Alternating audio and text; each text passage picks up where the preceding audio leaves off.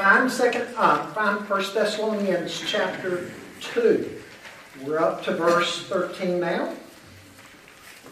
1 Thessalonians chapter 2. Life's hard. Keep growing anyway. You've got a number of things to fill in tonight. And then later on, when I come to the point here in about 5 or 10 minutes from now, near the beginning, I'll have a number of you stand and read clearly and loudly enough for everybody to hear the portion of Scripture that I gave you, okay? So if you've not found that yet, go ahead and find it too. Read with me verse 13, beginning in verse 13.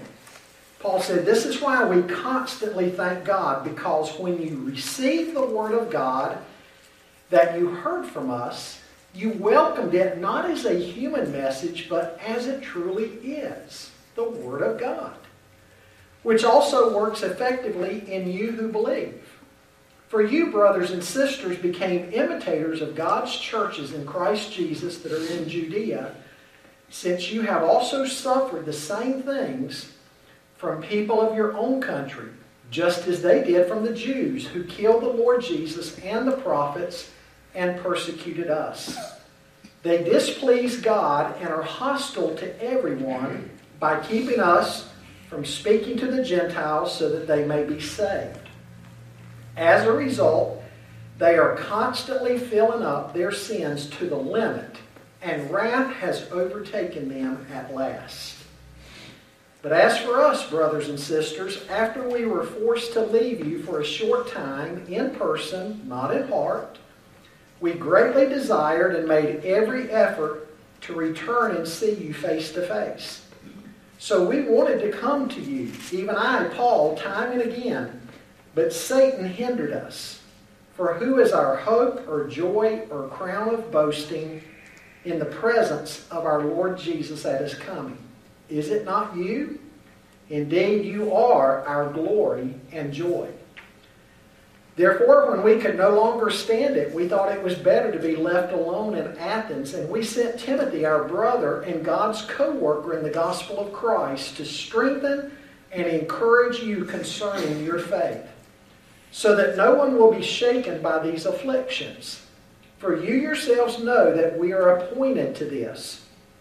In fact, when we were with you, we told you in advance that we were going to experience affliction, and as you know, it happened.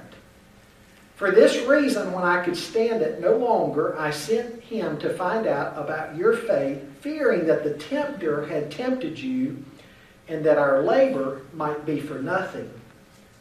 But now Timothy has come to us from you and brought us good news about your faith and love. He reported that you always have good memories of us and that you long to see us, as we also long to see you. Therefore, brothers and sisters, in all our distress and affliction, we were encouraged about you through your faith. For now we live if you stand firm in the Lord. How can we thank God for you in return for all the joy we experience before our God because of you, as we pray very earnestly night and day to see you face to face and to complete what is lacking in your faith? Now may our God and Father Himself and our Lord Jesus direct our way to you. And may the Lord cause you to increase and overflow with love for one another and for everyone, just as we do for you. May He make your hearts blameless in holiness before our God and Father at the coming of our Lord Jesus with all His saints. Amen. Now, folks, we have all learned something about life, I'm sure, and that's that life can be very difficult at times. Life can be filled with heartaches and trials and setbacks. That's just part of life. And you know, the Thessalonians certainly found this out too. In fact, Paul was so concerned for them that I hope you noticed as we got into chapter 3, he says that he sent his friends to them, specifically Timothy, knowing that they were suffering, and he wanted to make sure that in the midst of their hardships, Satan had not discouraged them or knocked them off course in any way. Now, perhaps you too have learned that hardship is usually just right around the corner. Bad things happen to good people. People hurt one another, families break up, loved ones die, people lose their jobs, people experience financial difficulties, on and on. We could go with that. And specifically, Christians know also that the unbelieving world is opposed to us and Satan is opposed to us.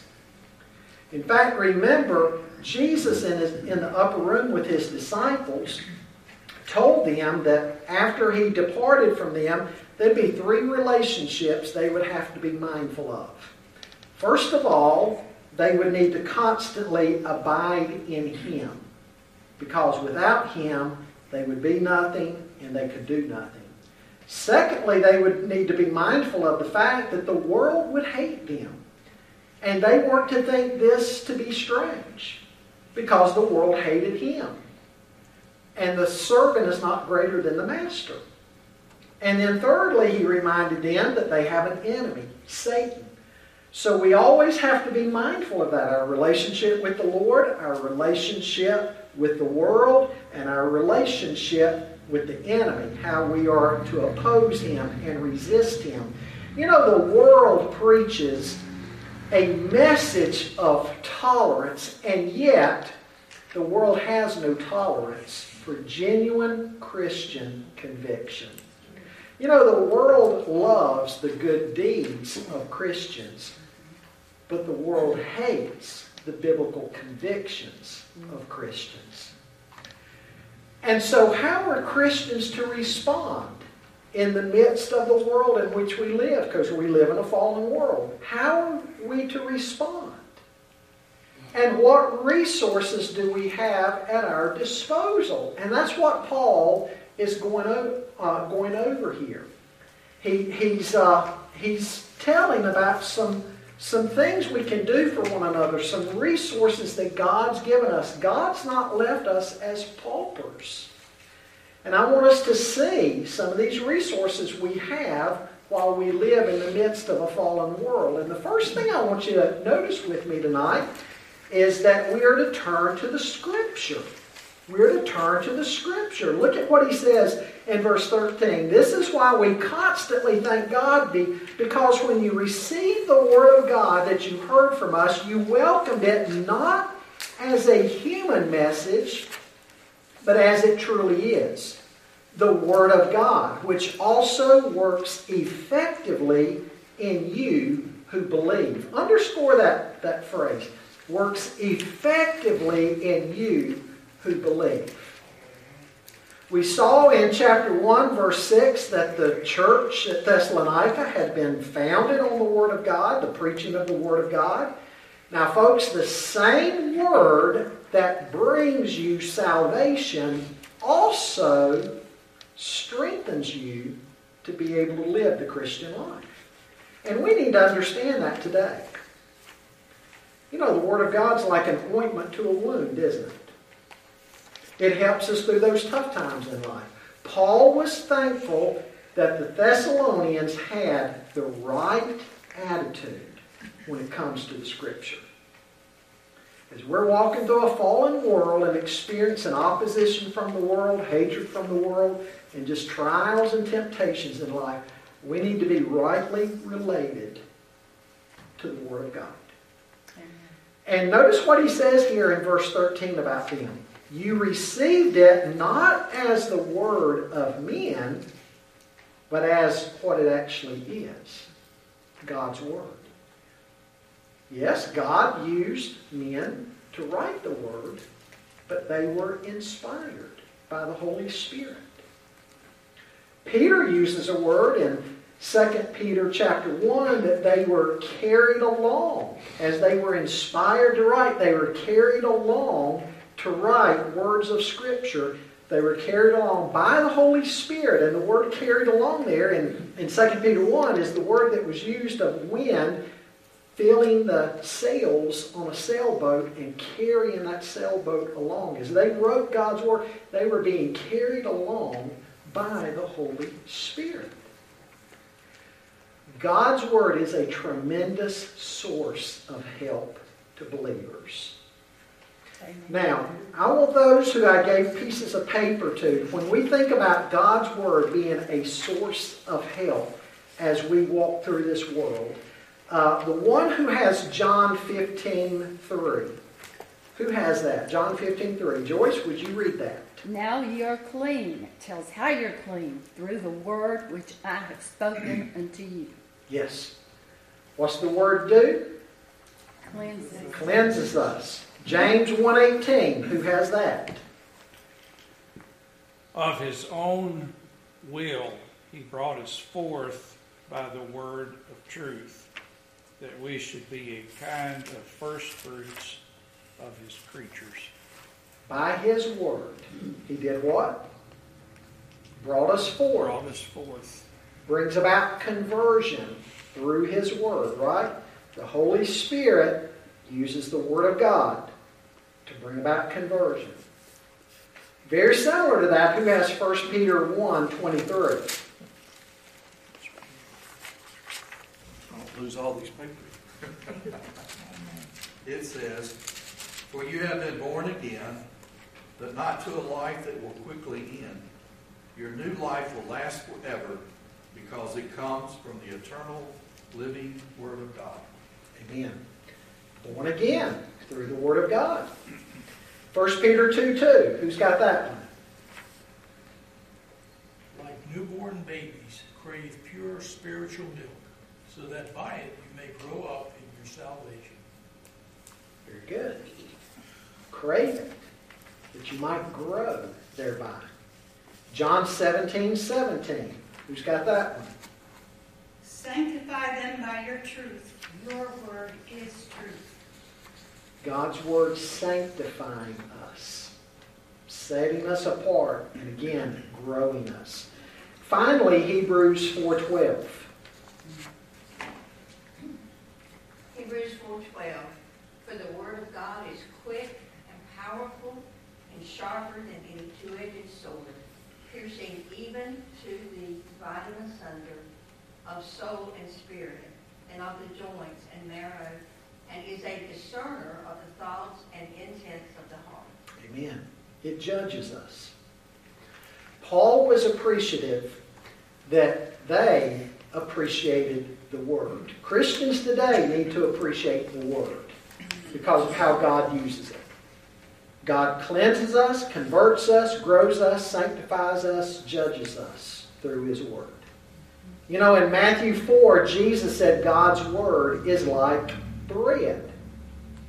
And actually the way He said it was that man shall not live by bread alone, that is physical bread, but by every word that proceeds from the mouth of God. God's Word is spiritual food for the hungry. John 17, it was read a moment ago, how it sanctifies us. Jesus said in John 17, Father, sanctify them through your word. Your word is truth. Exactly. Go home tonight and read Psalm 119. Longest chapter and longest psalm. Because the psalmist is going to go on and on and on talking about how God's Word ministers to him. It gives him counsel when he's in the middle of his trials and he needs God's counsel. It's a light to his path. It illuminates his way. And surely when we're in the midst of hardship, we need direction, right? So he goes on and on and on, verse after verse, in Psalm 119, talking about how God ministers to His people through the agency of His Word. You remember in Luke 10, there was Mary and Martha. And Martha was so busy about life and scurrying about life, she was frustrated and she was on her last nerve because her sister Mary wasn't helping her. What was Mary doing? Sitting at the feet of Jesus. Martha comes rushing in, and Lord, don't you care? Tell my sister to help me. And Jesus said, Martha, you're concerned about many things, But only one thing is really needful right now, and Mary has chosen that, and it will not be taken from her. Mary got the blessing. Martha forfeited. Was Martha doing something good? Sure. I mean, just imagine serving, making preparations to serve the Lord Jesus. Is that good? Yeah. But it wasn't the best thing to be doing at that moment. Mary had chosen the best. Well, again, the Thessalonians, Paul is saying here, they appreciated the Word. Not only did they appreciate the Word, but notice what he goes on to say about them in the Word. They applied it. Paul said it effectively works in you. It effectively works. They learn that when the Word of God is applied to life, it is a source of great strength. It is effective. Now, it can go in one ear and out the other and not do you much good. You've got to apply it. And when you do that, it's effective. It's a great source of comfort. And we learn in 2 Corinthians 1 that we serve a God of all comfort who comforts us in all of our afflictions. How does He comfort us oftentimes? Through His Word. Haven't you been going through a trial before, a hardship in your life, and you turn somewhere in Scripture, and God really ministered to you through that passage? You know what I'm talking about? God used His Word to really give you hope, give you encouragement, give you strength. You know, in the 23rd Psalm, David said, "The Lord is my shepherd, I shall not want." And he talked about the Lord's work and how the Lord guided him and provided for him. God does that for His sheep using His Word. The Scripture tells us in Romans 8 that God is for us. Paul says, if God be for us, who can be against us? Paul also says in Romans chapter 8 that God will help us in our times of weakness. How does He help us? Through prayer is what Paul's talking about there. But prayer, as we're also saturated in the Word. In the Word. You know, sometimes we're going through tough times and we say, God, where are you?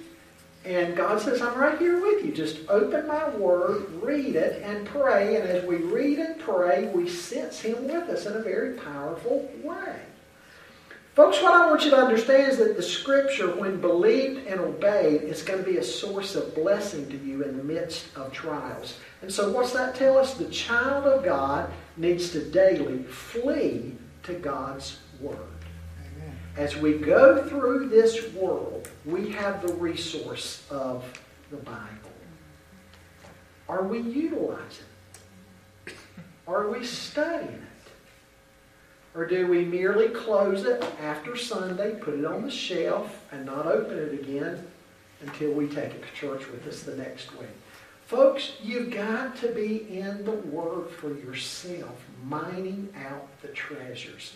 And if you'll take the time and the effort to do that, you will find a great deal of strength and wisdom and counsel and guidance and comfort and peace from the Scripture.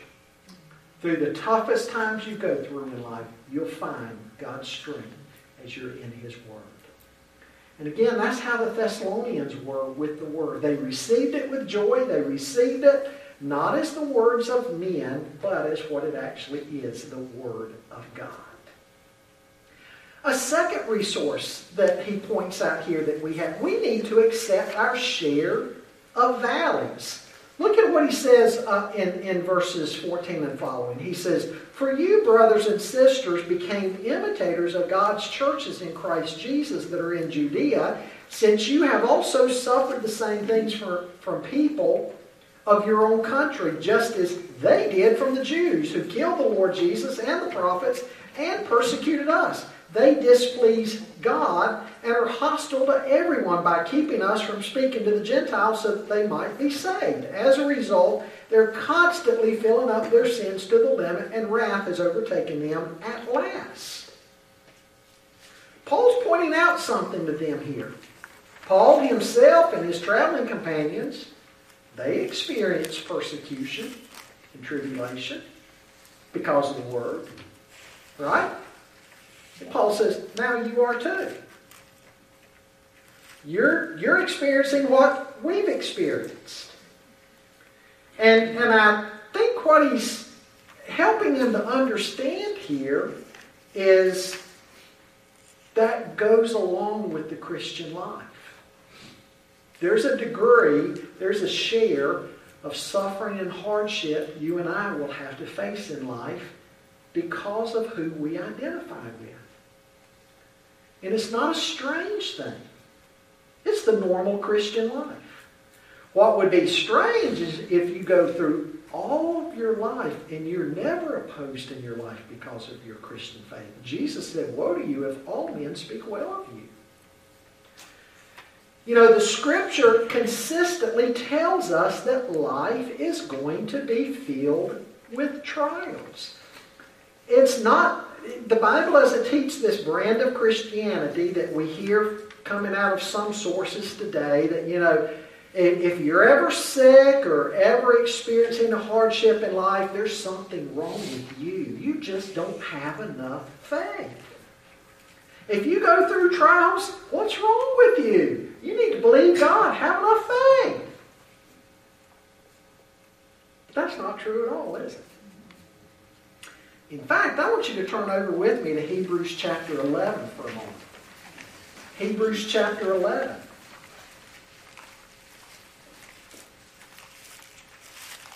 I would say Paul had a lot of faith, wouldn't you? Oh, yeah, absolutely. But And yet, born in look at flesh. all the trials he had. Yeah. Listen to what Hebrews 11, 35 through 40 talks about. Because we know what Hebrews 11 is. We call it the roll call of faith. It's talking about people who lived by faith. And we know that they lived by faith because of what the writer of Hebrews says about it. Because he lists name after name and then tells what they did in their lives that demonstrated that their faith was real and genuine.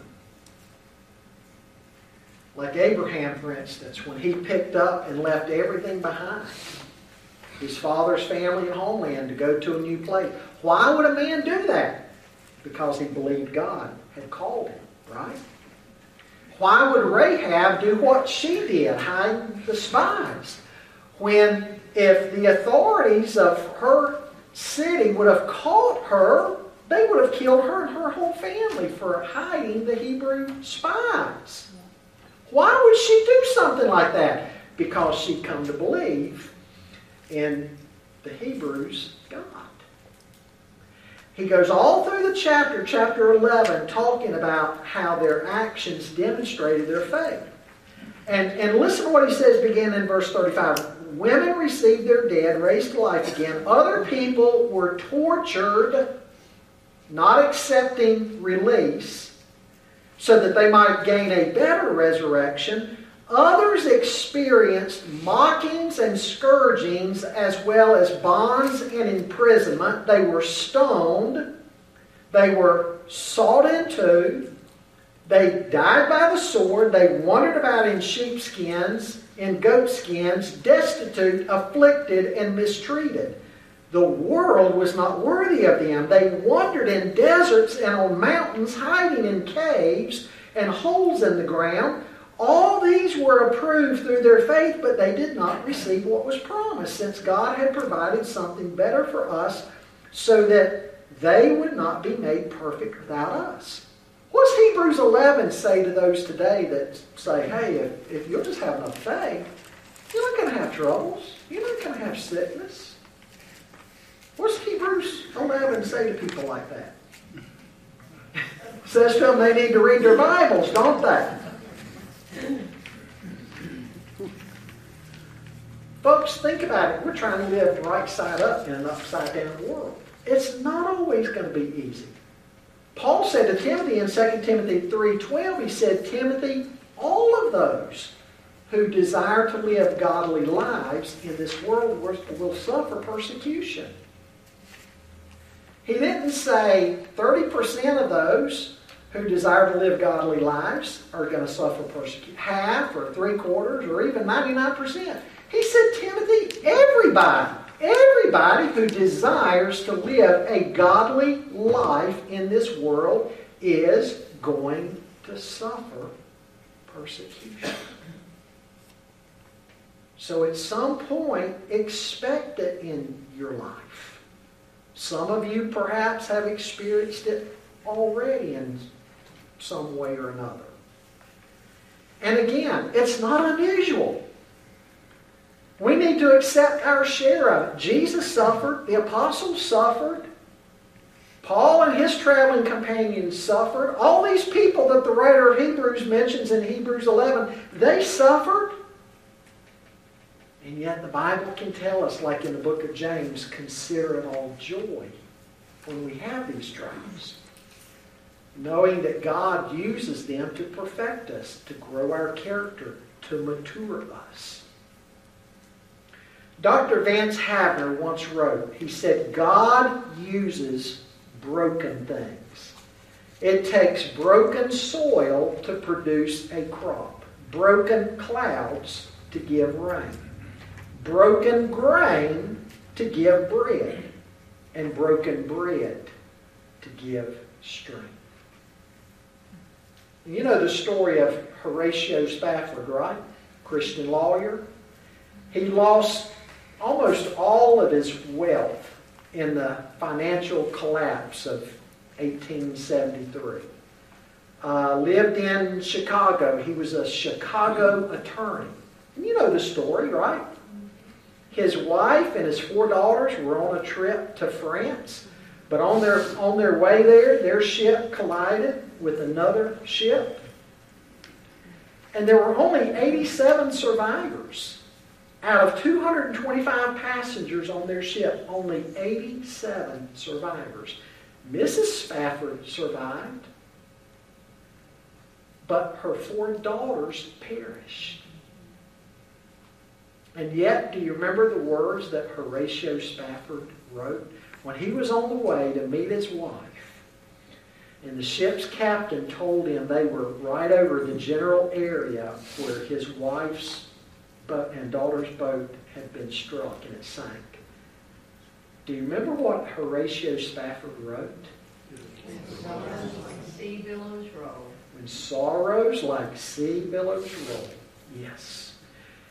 When peace like a river attendeth my way, when sorrow like sea billows roll, whatever my lot thou hast taught me to say, it is well with my soul.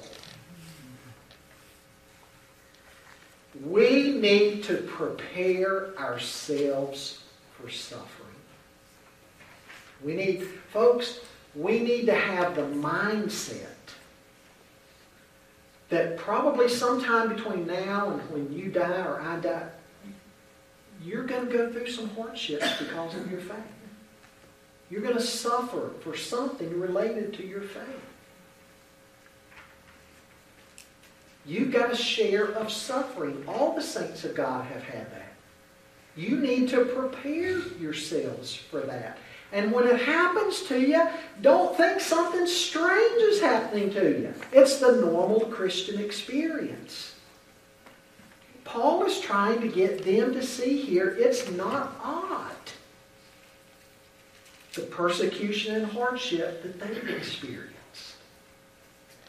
Now, if somebody is causing you your hardship, you need to pray for them. Paul talks about the Jews here. How the Jews caused his hardships, how they're causing the hardships of the Thessalonians. You would conclude that Paul really despised his countrymen, right? He hated them. No. What do you read in Romans chapter 9? What did Paul say? He said, I pray unceasingly for them. I pray for their salvation. If there's some way there could be a trade-off, if I could die and be lost and go to hell, if that meant that my countrymen, the Jews, would be saved, Paul said, I'd make that exchange. Well, I don't know if I could say that. Could you? It'd be hard to say.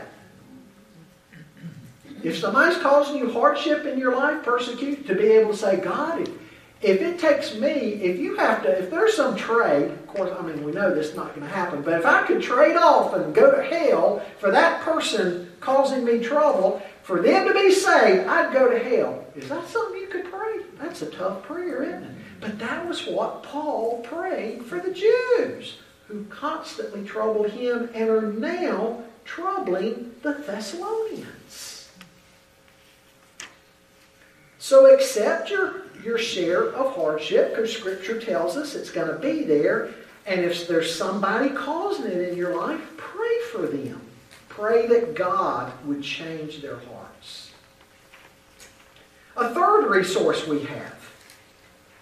Stand with those who are hurting. He says, beginning in verse 17, "But as for us, brothers and sisters, after we were forced to leave you for a short time in person, not in heart, we greatly desired and made every effort to return and see you face to face. So we wanted to come to you, even I, Paul, time and again, but Satan hindered us. For who is our hope or joy or crown of boasting? In the presence of our Lord Jesus Christ at His coming. Is it not you? Indeed, you are our glory and joy. Therefore, when we could no longer stand it, we thought it was better to be left alone in Athens. And we sent Timothy, our brother and God's co-worker in the gospel of Christ, to strengthen and encourage you concerning your faith, so that no one will be shaken by these afflictions. For you yourselves know that we are appointed to this. In fact, we were with you. When we were with you, we told you in advance that we were going to experience affliction, and as you know, it happened. For this reason, when I could no longer stand it, I also sent him to find out about your faith, fearing that the tempter had tempted you, and that our labor might be for nothing." Paul was concerned about this young church. He was afraid that the Jews' persecution against them might be too much for them at this point in their walk with God, because again, they're young Christians. So he's afraid that maybe the opposition they're facing might be too much for them, and that the devil would have used the persecution they were facing to turn them away from the gospel. You know, the devil tried to do that, won't he? He's a roaring lion seeking somebody to devour. And one of his strategies is to try to convince people if God was real or if they really belonged to God, they wouldn't be expecting all that hardship. Or they'll try to make the Christian faith so difficult on somebody that they'll say, this is not worth it. You've probably known somebody in your life, I dare say, that maybe they were young in their faith and the going got tough and they turned away. They no longer follow Christ because maybe how difficult Christian faith was. I dare say some of you in here know somebody like that. Because again, they just thought, I'm going to become a Christian, everything's going to be nice and neat and easy, and life's going to be a bowl of cherries and a piece of cake. And when it didn't turn out that way, they're not following Christ. The devil will try to do that with people. And so again, Paul he's concerned for the Thessalonians, and he's trying to stand with them and make certain that they've not been thrown off their course. And so he says here, when I couldn't stand it anymore, what did he do? He sent Timothy. What's he realizing here? By sending somebody. Can't do everything himself, but it helps people to have somebody when they're going through something difficult, right? Reassuring. Yeah, exactly. Reassuring. Over in Romans 12:15, Romans 12:15, Paul says, rejoice with those who rejoice and weep with those who weep. Somebody simply being there, right? Joe Bailey, in his book, View from a Hearse, says that one of the best contributions we can make to a person going through intense suffering and loss is our presence without words. He said, and I quote here, "Don't try to prove anything to a survivor. An arm about the shoulder, a firm grip of the hand, a kiss. These are the proofs grief needs, not logical reasoning." Giving a word of personal testimony, he said, and again I quote, "I was sitting, torn by grief. Someone came and talked to me of God's dealings, of why it happened, and of hope beyond the grave. He talked constantly. He said things that I knew were true, but I was unmoved, except for the fact that I wished he would go away. And he finally did." But he goes on to say, "Another came and sat beside me. He didn't talk. He didn't ask leading questions. He just sat beside me for an hour or more, listened when I said something, answered briefly, prayed simply, and left. I was moved. I was comforted. I hated to see him go." Just having somebody. Paul sent Timothy just so they would have somebody there in the flesh. By the way, isn't that what God did in the incarnation? The Word became flesh and tabernacled among us. Look at what he says here in verse 2.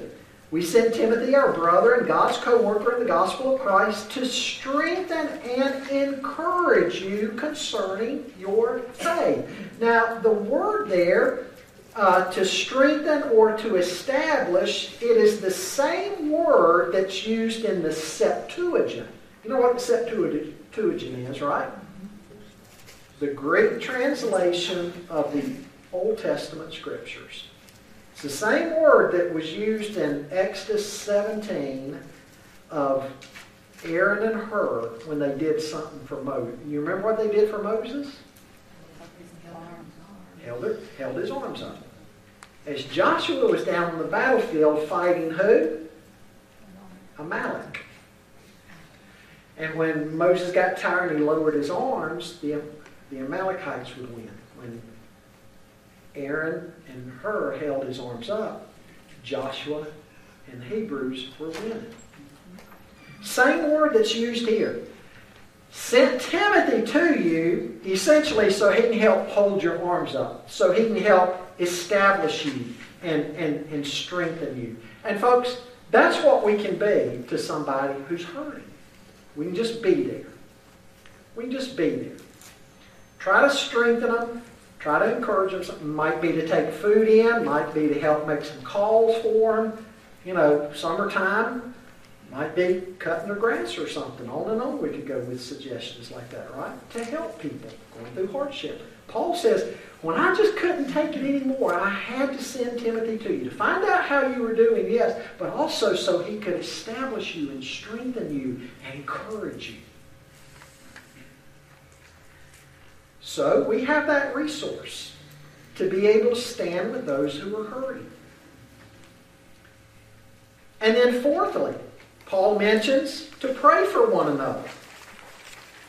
Verses 9 and following. In verse 9 and following, he said, "How can we thank God for you in return for all the joy we experience before our God because of you, as we pray very, very earnestly night and day to see you face to face and to complete what is lacking in your faith. Now may our God and Father himself and our Lord Jesus Christ direct our way to you, and may the Lord cause you to increase and overflow with love for one another and for everyone, just as we do for you. May he make your hearts blameless in holiness before our God and Father at the coming of our Lord Jesus with all his saints. Amen." Paul's praying for them. Folks, people in hardship need the prayers of brothers and sisters in the Lord. And Paul's saying here, I prayed for you night and day. I prayed for you constantly. People in hardship need that. They need the encouragement of one another. Paul prayed that he might somehow or another be able to supply what was lacking in their faith. He wanted to encourage them. And he mentions here something too, that people in hardship, we not only need to be praying for one another and praying for those who are in hardship, but we need to be loving them too. And he prayed that they might love one another. Because what can hardships do to some people? It can make them bitter, right? Can make people blame people or turn bitter. But Paul said, I was praying for you because I want you to be encouraged.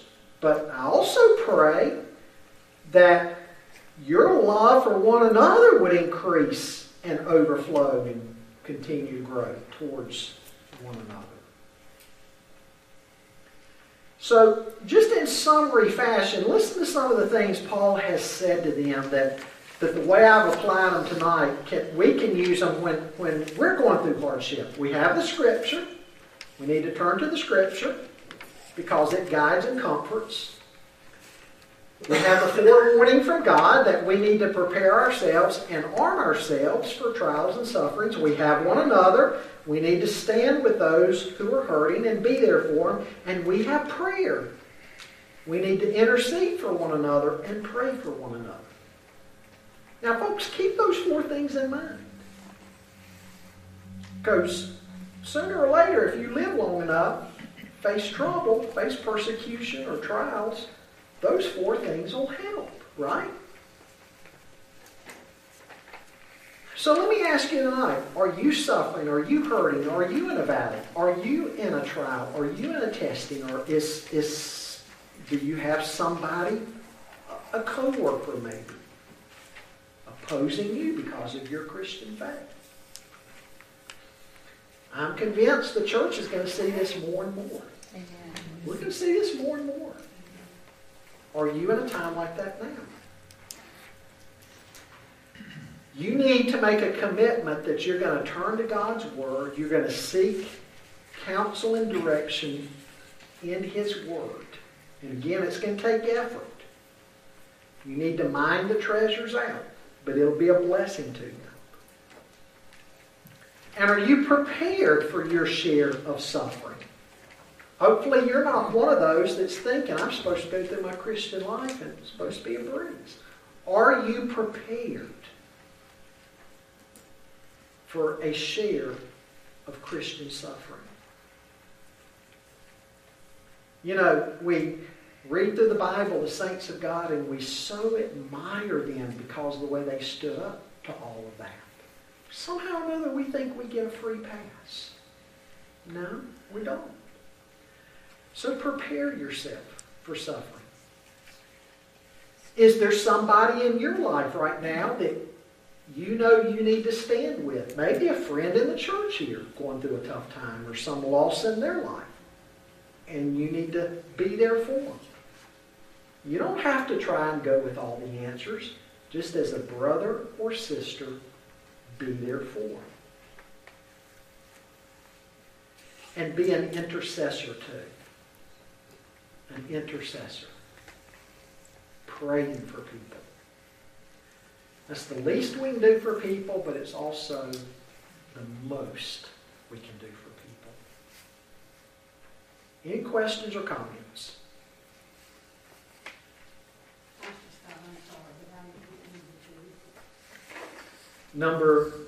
The main number 2? Okay. Accept your share of valleys.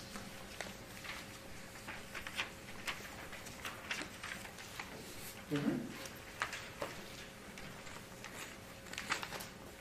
Richard? When churches are in conflict, in deep trouble, it seems like between 2 churches other than they were always sending up SOSs. We needed help bad. A lot of problems. Some of them external, some of them internal. Well, we were part of the CBA of America, and so the CBA, they would send a man to be like a moderator in the conflict. Right. And what a blessing that was. And then another conflict, we called on another church, and they sent a man, and the conflict was, settled. Right.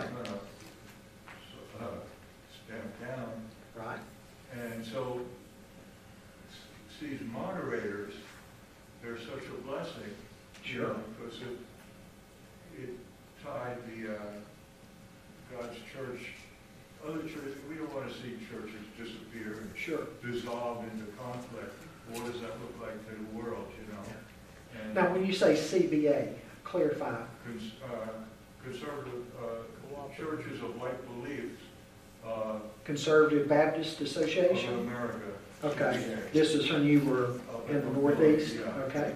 Yeah, and boy, we had Larry Bishop, and he came over, Okay. and real blessing, I'll tell you, but they have to be filled with the Holy Spirit. Sure. They got to be good in the Word.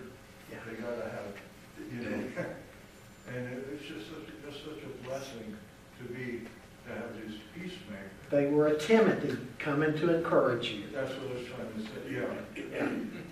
That was, and then other times we had missionaries come in, we had evangelists come in.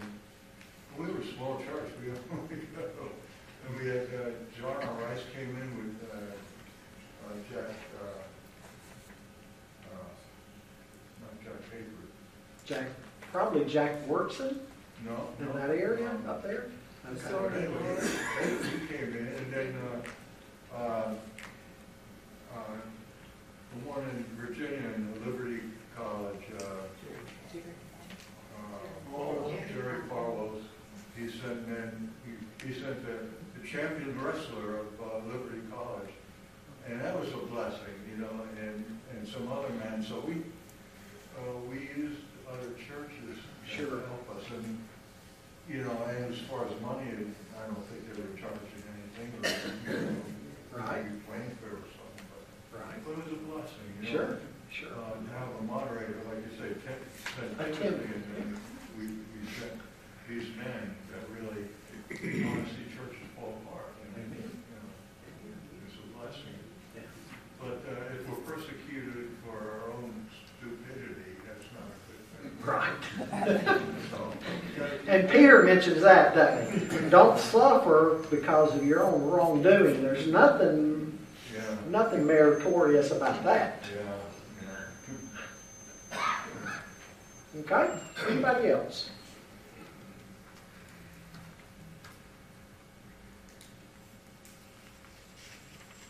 I think about the Floyd family, what all they've gone through the last 12 years. Oh, yeah. They've done it in good grace, haven't they? They have. And how they moved up here to be near their daughter and help out. Yeah. Christians helping Christians. And that's why Paul said he was sending Timothy to them. He couldn't go, but he was going to send somebody to establish and strengthen them and encourage them. Yeah. Yeah, families themselves can do that for one another. Good point. They also mentioned yesterday that in their son-in-law, the Polly's son-in-law, 12 and a half years that he suffered with his brain injury, one friend came every week. He Wow. never missed 1 week Wow. in 12 and a half years That's of impressive. visiting. And he said, I'm the one that got the blessing from Brian. Yeah. And they, at one point, asked, how many of you have been prayed over by Brian?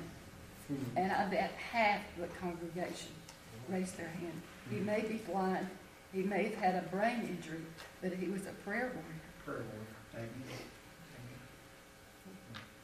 I went in to talk to him one time when I was over there, because I had seen him in the mall walking, Mm-hmm. and I told him, I said, I didn't know you were his son-in-law, and he would carry on a good conversation. And before I left, though, he said, can I pray with you? And they said that he did that with everybody. And I mean, what happened right now, his speech, everything was fine, but he couldn't remember 15 minutes ago, Yeah. which my heart ached for him. Sure.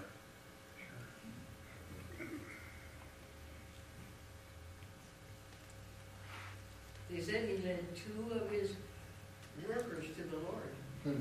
during his time of During illness, this time of illness. because he could remember the scriptures. Right.